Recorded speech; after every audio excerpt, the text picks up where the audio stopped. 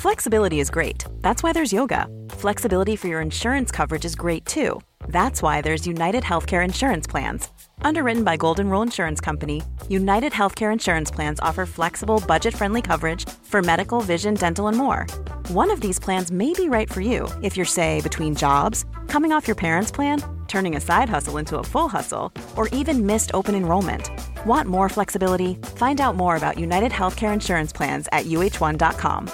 Quality sleep is essential for boosting energy, recovery, and well-being. So, take your sleep to the next level with Sleep Number. With a Sleep Number smart bed, you can individualize your comfort level and enjoy a better sleep night after night. J.D. Power ranks Sleep Number number 1 in customer satisfaction with mattresses purchased in-store. And now the Queen Sleep Number C4 smart bed is only $1,599, a saving of $300, only for a limited time. For J.D. Power 2023 award information, visit jdpower.com/awards. Only at Sleep Number stores or sleepnumber.com. Hi listeners, and welcome back to TEB Talks. It has been a great while and I have missed you all dearly. So you may have noticed that we took a very slight break whilst I got my life together and got some fabulous guests on board so that we can share all of our woes, trials, tribulations, and more importantly, giggles with you all. So this is the podcast where I get together with my friends and people who inspire me to talk about real life issues. We talk about all things from periods to pregnancies to jobs to relationship woes, and we just like to share those issues and those experiences that we've had with all of you lot, basically in the hope that my theory is a problem shared is a problem halved. And there's nothing more comforting and humbling than knowing that you're not going through something alone. So I am joined today by the lovely Liz. Welcome, Liz. Thank you. Hi, Liz. How are you? Good, yeah. So today's podcast, we are going to be talking about what it feels like to be a mother. Uh-oh. My sentiments exactly. So I'm joined by Liz. She is a fantastic mother of 3 young sprog. Their ages are 5, 3 and 1.5. To me, that just basically means they're all very small. I did know that little Ace was 5, though. He's absolutely adorable. Had a little visit from him just now. Full of cheek, yeah. Yeah, as always. But yeah, and I just think it's something that's really interesting at the moment. I think in my friendship group especially, and definitely in the workplace, within my age group or our age group, it's that age where women are really making that conscious decision to become mothers. And I've always found your particular journey so hard to accept, because it just is something that has not really ever made much sense to me, because it's not something that I'd ever experienced before. And now that we've gotten older and I've realised, hang on, this isn't that uncommon, and it makes me look at you personally with a lot more respect, and I want to first say thank you in advance for being on the podcast to talk about something that is so personal to you, because from my experience from other episodes we've done, especially the previous mum episode, it just means so much to our listeners to hear such an honest account of something that is so personal. Effectively, quite literally becomes a little chip of you, because Indeed. Child is exactly that. Yeah. So thank you very much in You're advance. And so tell our listeners, Liz. So you know me very well. Yes. And I think some of our listeners now know me very well. I'm not one for the children. I mean, I ain't no Oprah Winfrey. No. It's not your strong point, I wouldn't say. No. But I really enjoy people that enjoy children. So I love the fact that my friends, most of them have kids, and that they love their kids and they love other people's kids. And I want to understand what I can do and what women like me can do and what men like me can do to support women that have gone through some of the experiences that you have. So would you like to share some of that with our listeners? Where are we? How far back are we going? Let's take it right back. All the way back to the start. Okay. Well, I guess, my journey started pretty young with wanting to have children and not being able to have them. How old were you? When I found out that there were issues, I was 24. Wow. Yeah, which, and we kind of touched on this a little bit chatting earlier, I didn't even, I wasn't eligible for NHS treatment at that age. And the crazy thing was that the issue I had was that I was going to go through an early menopause. And by the time I go through the menopause, it will be too late and I will still not be at the age that's eligible. So it's kind of like they're saying, you just can't have children. You've got eggs now, but we're not going to do anything to help you. And by the time we will help you, your eggs will be gone. So that was kind of tough. We were, I guess, in a really lucky situation that we could afford to go privately. But even with that, it doesn't change what you go through and the heartbreak you go through. And I mean, on that, I was reading recently, I think back in August, when a lot of the NHS trusts have cut their funding for IVF. I mean, I know you were in a really fortunate position, and we will talk about fortunate financially, but obviously in no other way. I just can't imagine, if you weren't in a position to fund it yourself, that given if you were living in one of those trusts which have now cut their funding or restricted it to between 30 to 35-year-olds, like how arbitrary is that? Mm-hmm. And if anything, surely you're wanting to help people that are in a situation that you were in, or worse still, those women that are older than 35. Oh, 35 is not old. No, it's not. No. You're done at 35, apparently. And I mean, I can't imagine what that must feel like, to feel like you, for something that you want so desperately, and to be denied that, what that must feel like. It's really, really hard to try and explain. It's nothing. I've been through like lots of things in my life, grief and various, and it's not really comparable to anything else that I've been through. It was incredibly hard, incredibly isolating. You feel like a failure, actually. You feel like your body it's just failing you. It can't do the one thing that you're meant to be able to do. Reproduction is in our, it's kind of what our female form is designed to do. Exactly. Yeah. And then whether or not it's a choice to have children or not, if your body decides for you that you can't do it on your own, you just feel like, it's not a good place to be in.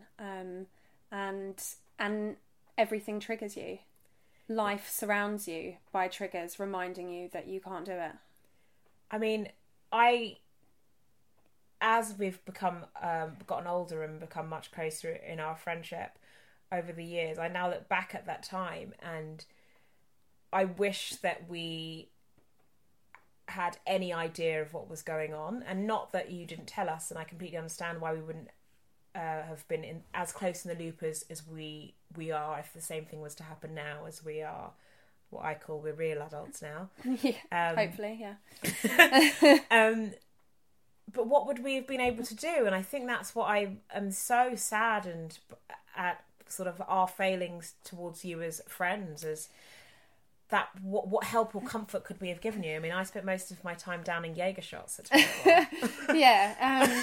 No, I don't look at, I certainly don't look back and think that you were failures as friends. I think it's just, even if you have the most understanding friends in the world, if they're not in the same situation as you, I don't think anyone can help you through it, really.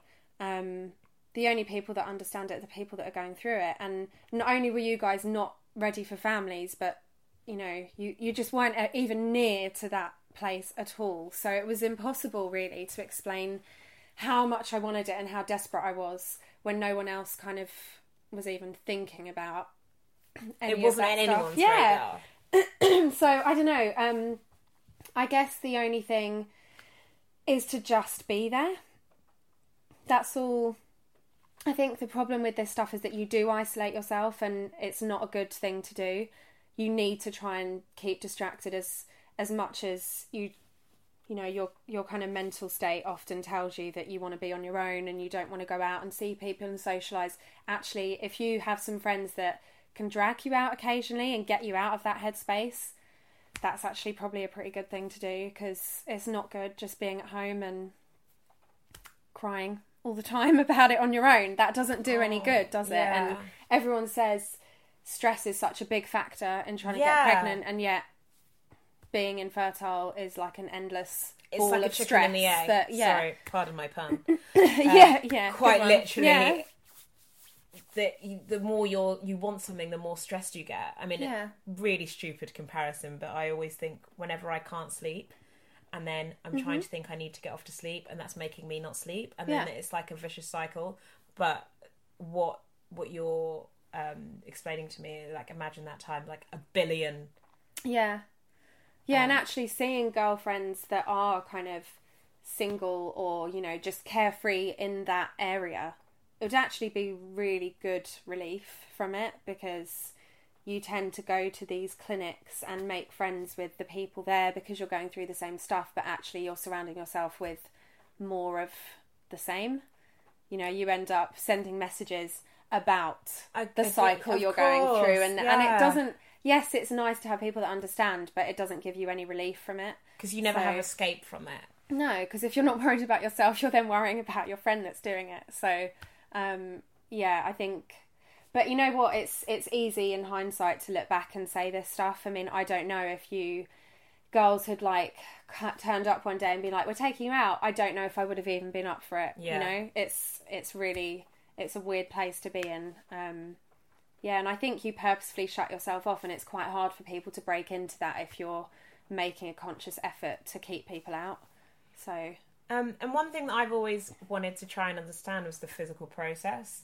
I mean, I only really sort of in very recent months, not even years, which is terrible, have only really fully understood my reproductive cycle and you know, all that stuff. And I have friends tell me all the time, like, they're ovulating, you know, they need to have sex, blah blah blah, and I'm like, you know, you just try and do everything in your power not to get pregnant in my case. So to be in that world, which is so, like, heavily depicted and, like, over dramatized and almost turned into a big caricature on TV and in the media, like, do you think that's something that we can be doing to make it less, you know, less of a joke or less of a satire? I think it doesn't help people that don't know much about it, like myself. And I guess that whole notion of, like, a test tube baby, of course, we know that's where it comes from originally, and scientifically, effectively, it's a baby born in a lab or in a test tube or out of dish. Often a petri dish. But it's not a joke, is it? And I think that having some understanding, all women understanding how reproduction actually works and how their hormones work and how what ovulation is. I mean, couldn't fully tell you now anyway. Okay. That's when you release your egg. So I know it's the egg thing, and I know that's when you're going to get pregnant. Hopefully, So I use an app now called Flow. Nice. Which aptly named. Which basically tells me when I'm ovulating. It tells me when I'm supposed to be due my period. Do you read your own body signals, though? Do you? Well, the app has taught me how to read my own body signals. But I wasn't. Like, I didn't know. And it has all these, like, different factors and, like, your mood. And actually, the High Low podcast, they did a really good episode on periods. And I think it might have been Flow or a similar app. No, maybe it was Alex that told me about Flow. But it made me think, well, I don't know about all of these things about my body, and I think I'm quite in tune with my body. Like, I'm quite holistic, and I'm quite in tune with my emotions. Yeah. But it amazed me when I was reading up on it and actually then applying it to my own physical body. It amazed me how little I knew about myself, and I just think to myself, God, I'm just using this so that I can be prepared for my period, because I just never know when it's going to come. But the thought of using it to try and have a baby, it's addictive. Like, I feel like sometimes I need to update my mood throughout the day, so I go onto the app and I change it. I want the best prediction. It seriously becomes an obsession when you're trying to have a baby. As much as you try not to, especially at the beginning, because everyone says, oh, it can take a year even when you're perfectly healthy. It becomes a crazy obsession monitoring your body. You look for every signal possible. And, you can go from the very basic of just, watching out for the ovulation signals, having sex, and then waiting to see if you get your period. And then it turns into, well, I'll take my temperature, because that, you get like a rise in your temperature when you ovulate. So then you go into that and you're charting it on a little chart and watching it. This? Yeah, 100%. And then lots of people love the Clear Blue fertility monitor, which what is this? It's a fertility monitor, and it gives you like a sort of smiley face when you're ovulating, and it's pretty precise, and a lot of people have luck with that. Because the thing is that I think a lot of the mistake comes from sex education in school, where they tell you... We virtually had none. Well, we virtually had none, but what we did have was people have a 28-day cycle and you ovulate on day 14. It's not the case. Probably the people that have that scenario are 1 in 10. I don't know what the figure is, but I certainly didn't have a 28-day cycle. I most definitely did not ovulate exactly halfway through it. And the problem that people don't know a lot of the time is you don't have a big window. If you've ovulated 2 days before, you've missed your chance. You might get one really super swimmer that could make it if you've really. But a lot of people miss that window, and then these monitors come into use. Well, I was reading up on this because I was fascinated by the window concept, because apparently it's a 12-hour window within that ovulation period, and if you're stressed within that 12-hour window, then you're decreasing. And I was like, well, of course you're going to get stressed if you've got normal life, unless you literally have intercourse and then just lay down for 12 hours. Like, who and lives don't talk to your partner in case you have an argument, because no, it's crazy. It's when there was a video that was out a few years ago, and it showed the journey of the sperm going through the womb and then along the fallopian tube and meeting its little egg, and it's crazy. Like, it actually blows your mind watching it, how difficult it actually is to make a baby, to find your home. Yeah, and you get to the end of that and you're like, how does anyone get pregnant, let alone by accident? Which is what's so shocking to me, because I always feel like people are always accidentally getting pregnant. Well, when we were trying to have our first baby, we had 13 couples that got pregnant in our friendship circles. Oh my God. And I'm not joking when I say I think it was 5 of them. It was an accident or a surprise. And when you're desperately trying to make a baby and people are like, oh yeah, it's a bit of an accident. Oh, well, what can you do? You're just like, are you joking? How can you have accidentally got pregnant? It's not that easy. It's quite crazy. That's something that I find quite hard. I mean, oddly, it's not odd. I mean, it's probably something which is why I wanted to make this podcast today, is in my friendship groups, I've had at least, 4 or 5 of my friends who, under the ages of 30, in some instances under the ages of 25, have struggled to, I don't even want to say this, give birth or conceive naturally. Okay. Mm-hmm. And have had to have some kind of intravenous assisted reproduction. And it just doesn't make sense to me when they're all healthy women, very little or no history of any health complications in their medical history. No. And I just don't understand why they've struggled. And I think seeing their pain has been really eye-opening to me. And as we've gotten older, and I am somebody who does not want children, so if I did have a child, it would most definitely be an accident. Yeah. It's how do you speak to people? Like, how do you get rid of that awkwardness? Like, what would you say is the best advice that you can give? Like, and I've had some situations where I'm like, I'm just going to continue as normal, and I've had some where I've completely retreated, and it's got to the point where I've been unable to speak to that friend because I don't know what to say without offending them, or just knowing who I am and what I would normally say. It would be so obvious that I was censoring myself around them, and that's, to me, I feel maybe really insincere. And I don't know, what is the best way to speak to somebody? It's really tough because obviously everyone's different and everyone wants a different kind of... Some people want to be wrapped up in bubble wrap, and I mean, I didn't. I would much have rathered you to come over and just like being yourself and said whatever you were going to say. But I think as long as you're willing to listen, and as long as you try and understand, you know, as much as you can, you just understand that your friend is in pain. That's kind of all you need to be able to do, and listen to them, you know, whether it's because they need to talk about something completely different or they need to cry, just let them do it. I saw an amazing play a couple of weeks ago called Yerma with Billy Piper.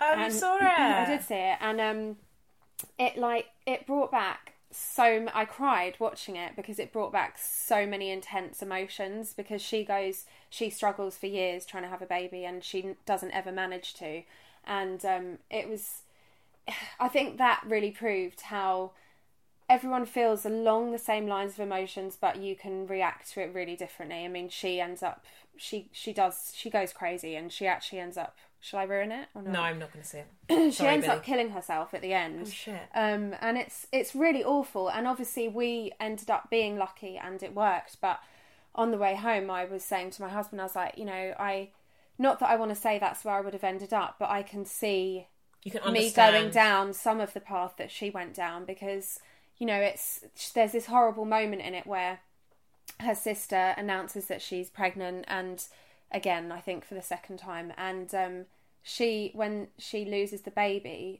Billy's character admits to someone that she felt relief, and she's disgusted with herself and she hates herself for feeling it, but there's this like awful dark side of her that's relieved, because seeing another person get pregnant and go through it is just so hard for her.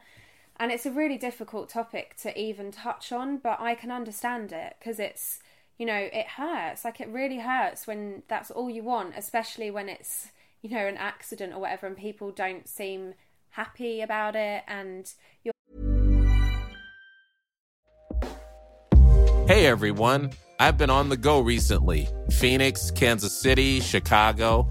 If you're like me and have a home but aren't always at home, you have an Airbnb. Hosting your home or a spare room is a very practical side hustle. If you live in a big game town, you can Airbnb your place for fans to stay in. Your home might be worth more than you think. Find out how much at airbnb.com/host.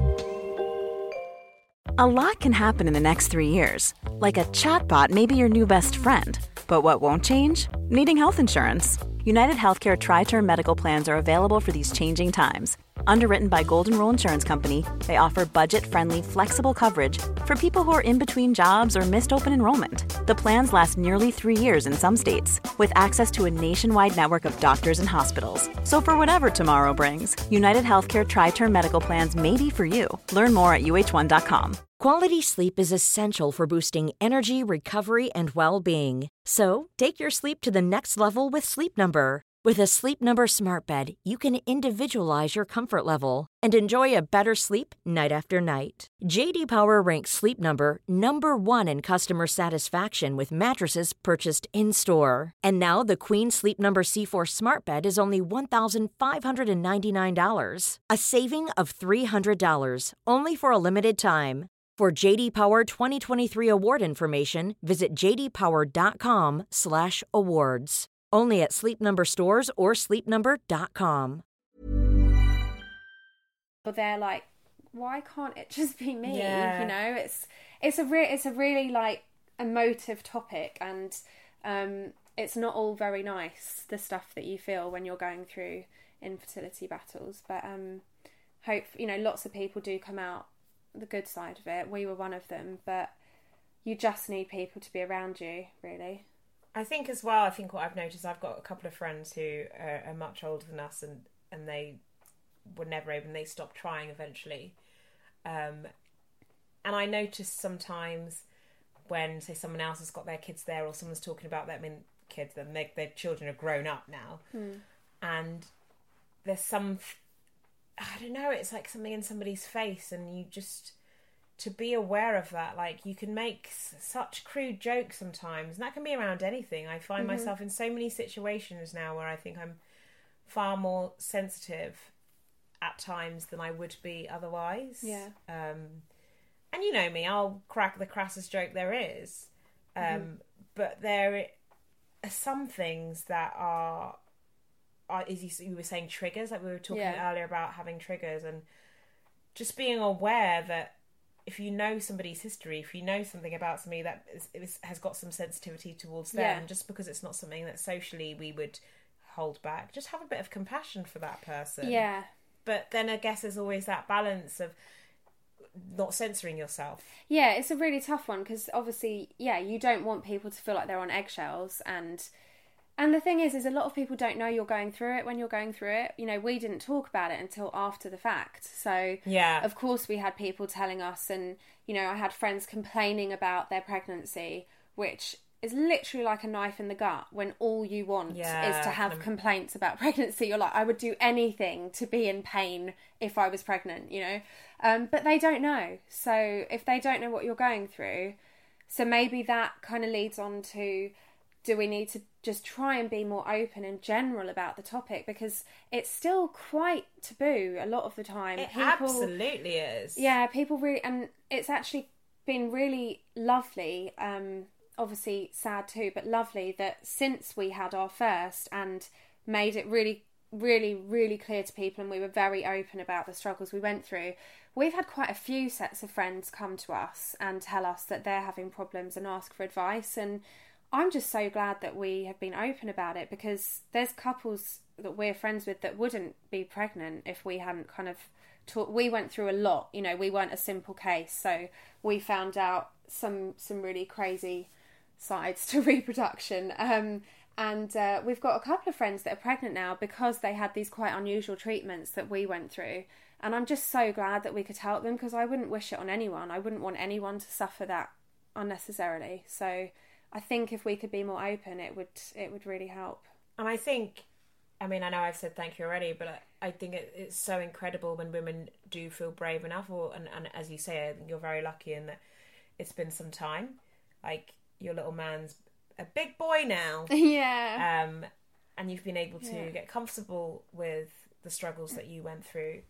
But I know from my experience of just being a colleague or a friend to somebody going through that I always feel in this really awkward place. I feel like in my career I do so much connecting of people. It's like the main part of my job is facilitating conversation between different people with similar experiences so that they can learn from that and be excellent together. Yeah. And I don't feel like I have permission to do that, and I wanted to sit down with you especially on this episode, because I feel like, God, if we can just make it okay to talk about this and have people talk about it as well that aren't going through it together. Like, I should be able to talk about it with you and vice versa. Absolutely, yeah. And have more women and men, because I think one thing that I noticed with one of my friends, a set of friends who are a couple, it is so hard, or can be from what I've seen, so hard on that husband that is trying to support his wife, or boyfriend that's trying to support his girlfriend through it. And I felt like I had one particular friend, he couldn't say or do anything. Mm-hmm.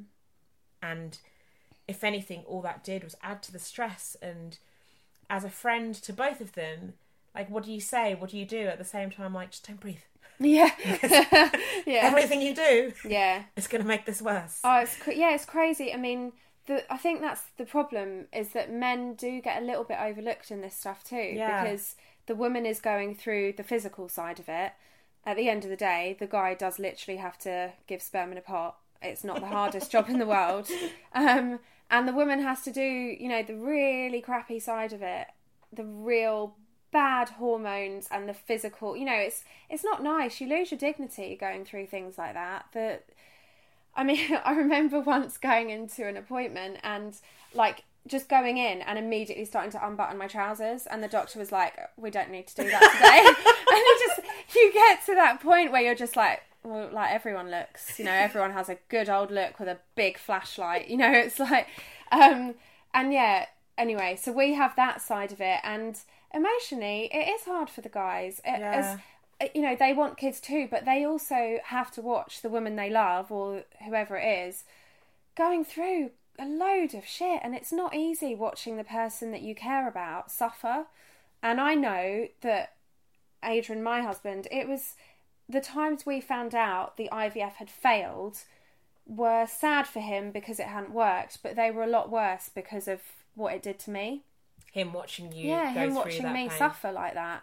And, you know, obviously I would go through the actual physical loss, and you know that you've had embryos implanted and then it hasn't worked and you have to bleed, and you know that it's not a miscarriage as such, but they were living embryos when they were put inside you, and they're leaving your body. It's, you know, and I had to go through that, and it was really tough, but he had to try and help me through it. And how can you help? It's hard, yeah. What do you say to that? And to be honest, I don't know everyone in the world. For me, most of it, I just needed to be hugged a lot.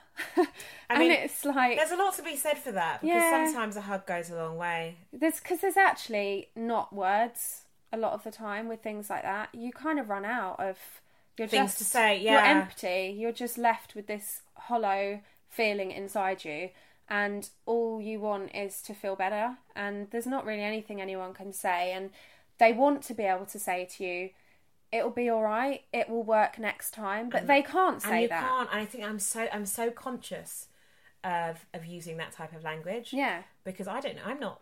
Yeah, you don't know it'll be all right. I'm not, you know, master of the universe. No. I don't know. And you don't want to be lied to. You know, if someone says it to you, the absolute people you hate when you're going through stuff like that are the people like, oh, but I had a friend, you know. Oh, did you now? Yeah. Did you? Was it the exact same situation that I'm in? I don't think it was. Exactly. Or you have your first baby and they're like, oh, I know loads of people, their second baby, it just happened naturally. I'm sure that'll happen. Well, it didn't. That didn't happen for us, so thanks for the advice.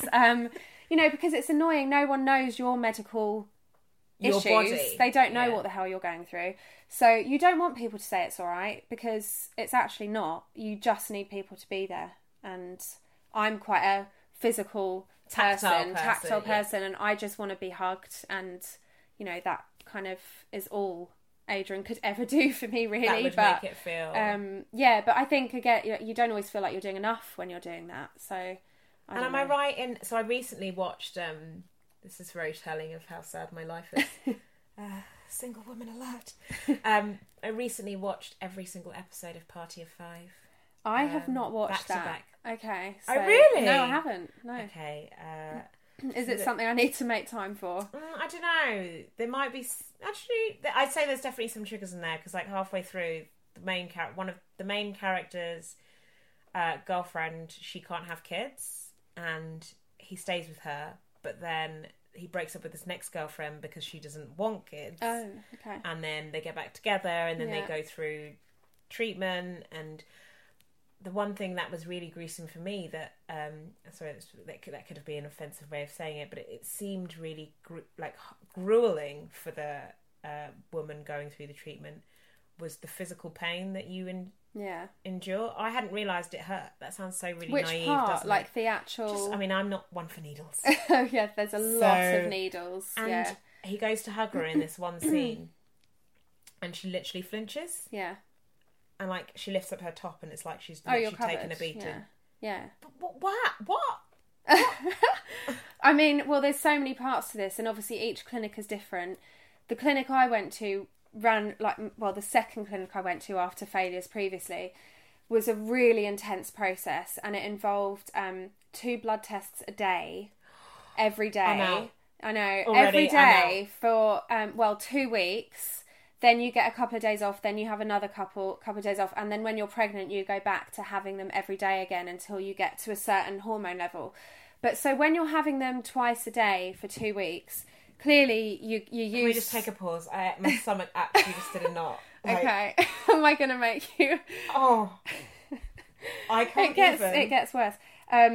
I will just say that obviously you run out of veins because you know... Oh my God. I had veins collapse because they can't take anymore. If you've used them twice, you get through one arm in a day and your hand, and then the other arm and your hand, you keep going back. Eventually you bruise so much and you're so sore because on top of that, you're having hormone injections into your stomach. So there were days where I'd be having 2 blood tests and like 4 or 5 hormone injections into my stomach as well. And then I was on blood thinners, which is a horrific injection. Just so that you can continue to... It helps the blood flow to the womb and stuff like that. That was a horrible injection that really hurts. So that the bruises you get with that are mad. And then when you get pregnant, they often put you onto progesterone, which is the most insanely big needle into the muscle of your bum. And I mean, when I say like the pain is like nothing else, I would literally scream into the pillow some nights because you're on that until you get to 12 weeks pregnant. So what's the progesterone for? So progesterone is produced when you're pregnant, but okay. if you need the pregnancy to be supported, like if you've gone through something like IVF, they kind of just boost you and they get your progesterone really high to just take away some of the extra risks. If your progesterone falls, you can't keep the pregnancy. So they do it to most people that go through IVF. It was crazy. I mean, after a while, Adrian had to do that one for me because it's in your bum. Obviously, you let him give it to you. For that one, you have to because it has to. You have to like put your bum into like a quarter, and it has to go into the right pocket. Yeah. And it's almost impossible to do yourself when the needle is like this big and it has to go all the way in. How much am I showing you? I'm rubbish with measurements. Like 4 inches? Yeah, something like that. 3 inches? Yeah. So he would do it for me, but it gets to the point where you're so bruised. You know when it builds up that kind of hard... Yeah, your skin almost sort of toughens underneath, exactly, like and to it's protect itself. I mean, it was horrific. It was like... anyway, so... It's a lot of needles, and I was not a needle person before. I was like you. I mean, I passed out at blood tests when I was a teenager. I still can't go for blood tests. But it's amazing when you get to this point in your journey that you're so desperate to have children, you'll do anything. You will literally put yourself through anything. And there were days where I did pass out a couple of times because I had, I don't know if you knew, I had to have those blood transfusions as well when I was pregnant. I remember that. Yeah. So I would be hooked up to these transfusions for like 4 hours at a time every 3 or 4 weeks. And I did pass out a couple of times with those because you're obviously at this point, if you're pregnant, you're also like sick. Yeah, and like trying to take care of another human being. So it's a really physically exhausting and draining process. You go through an awful lot and it's not nice. And we went through 5 rounds of IVF in a year and a half. So wow. Yeah, it's a lot. It's and before you even start, that's a really, really condensed. I thought that was over the two kids. I hadn't realised that was that was all just to have the first. Yeah, and then Emmy was the 6th attempt.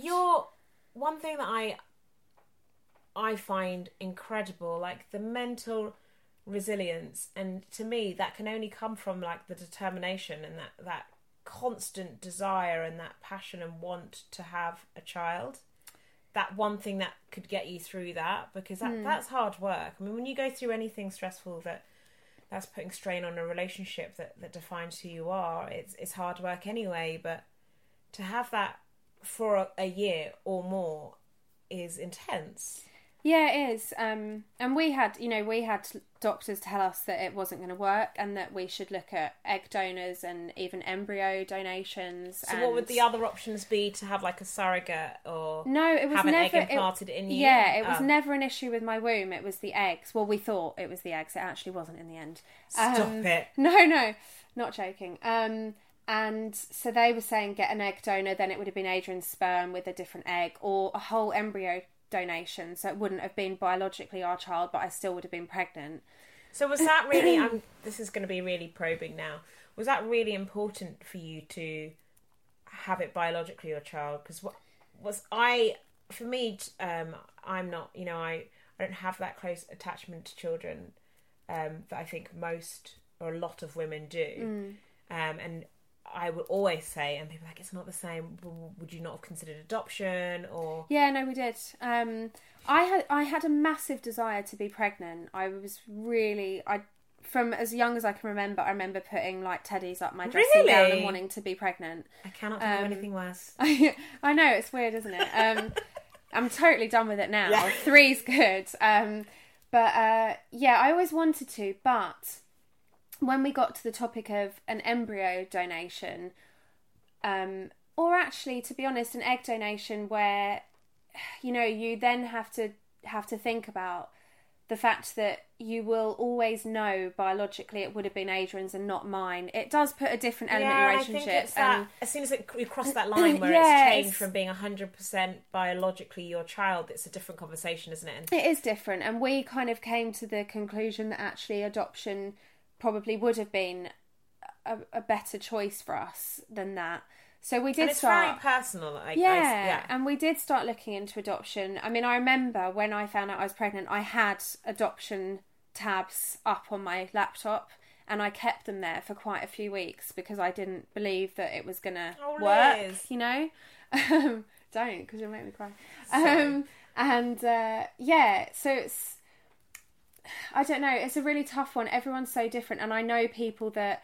a couple recently that we know of that have been trying to have children, and they've had a couple of rounds of IVF, and they've just totally stepped back from it and decided to go along the adoption route because it's too much going to work for them. Yeah. And we had discussions not just about adoption but about just stopping and not having children at all, and being okay with the fact that it would only be us for the rest of our lives, and we were okay with that. It wasn't going to be the life that we'd planned, but we realised that we loved each other enough that we would still have a great life, just the two of us, and we would do different things, instead of getting the house in the suburbs, we would keep our flat and we would be travelling all the time, and we'd have all these different adventures, and which was fine because we loved very that. Different. Yeah, but you I think there comes a point in those sorts of fertility journeys where you have to make those decisions and you have to be okay with whatever happens, because sometimes it is either that or you don't last as a couple. It is that draining. I think that's why I've always been so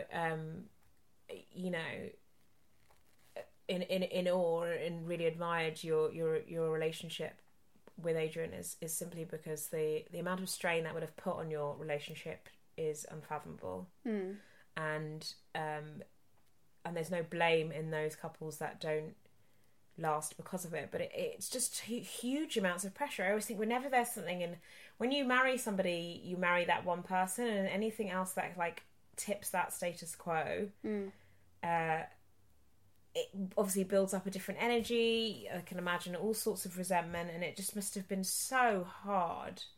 And for those couples that don't ever manage to have a child or choose to stop trying, that stays with you. And I would love to live in a world where, sadly for us, unfortunately, women are still struggling to conceive. And obviously because women are having babies later and later. I mean, in your case, it was even more of an exception because you were trying to have a child, which was even younger than what is, according to the NHS, the optimum age to conceive. Indeed, yeah. And still struggled hugely. But I would at least like to know that by the time your kids have kids, they are not, cooped up at home on their own, crying for a year, dealing with this. Yeah. And they are talking to their friends like me, won't be my mini-me, maybe a niece.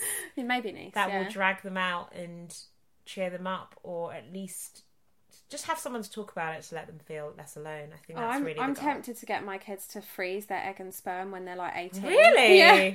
Just to save them from going through what we went through. Be get a few good samples in. Put them away. And then you can relax for a while. Yeah. Yeah, and I just think it's so important that we talk about these things. So just want to say thanks again. I will share in the link to the episode all of the useful information that Liz encountered on her journey. If you'd like to ask any questions, either to the gorgeous Liz herself or to myself, you can email tebtalksuk@gmail.com, or you can follow me on Twitter, which is at TebMoema. That's TEBMOEMA. And you can follow me on Insta at Teb1. Thanks for listening, guys. Thank you very much, Liz. No problem. Bye. Bye. Head over to Hulu this March, where our new shows and movies will keep you streaming all month long. Catch the award-winning movie Poor Things, starring Emma Stone, Mark Ruffalo, and Willem Dafoe. Check out the new documentary, Freaknik, The Wildest Party Never Told, about the iconic Atlanta street party. And don't miss FX's Shogun, a reimagining of the epic tale, starring Anna Sawai. So, what are you waiting for? Go stream something new on Hulu. As humans, we're naturally driven by the search for better. But when it comes to hiring, the best way to search for a candidate isn't to search at all. Don't search, match with Indeed. When I was looking to hire someone, it was so slow and overwhelming. I wish I had used Indeed. If you need to hire, you need Indeed. Indeed is your matching and hiring platform with over 350 million global monthly visitors, according to Indeed data, and a matching engine that helps you find quality candidates fast. Ditch the busy work. Use Indeed for scheduling, screening, and messaging so you can connect with candidates faster. And Indeed doesn't just help you hire faster. 93% of employers agree Indeed delivers the highest quality matches compared to other job sites, according to a recent Indeed survey. And listeners of this show will get a $75 sponsored job credit to get your jobs more visibility at Indeed.com/podcast. That's Indeed.com/podcast. Terms and conditions apply.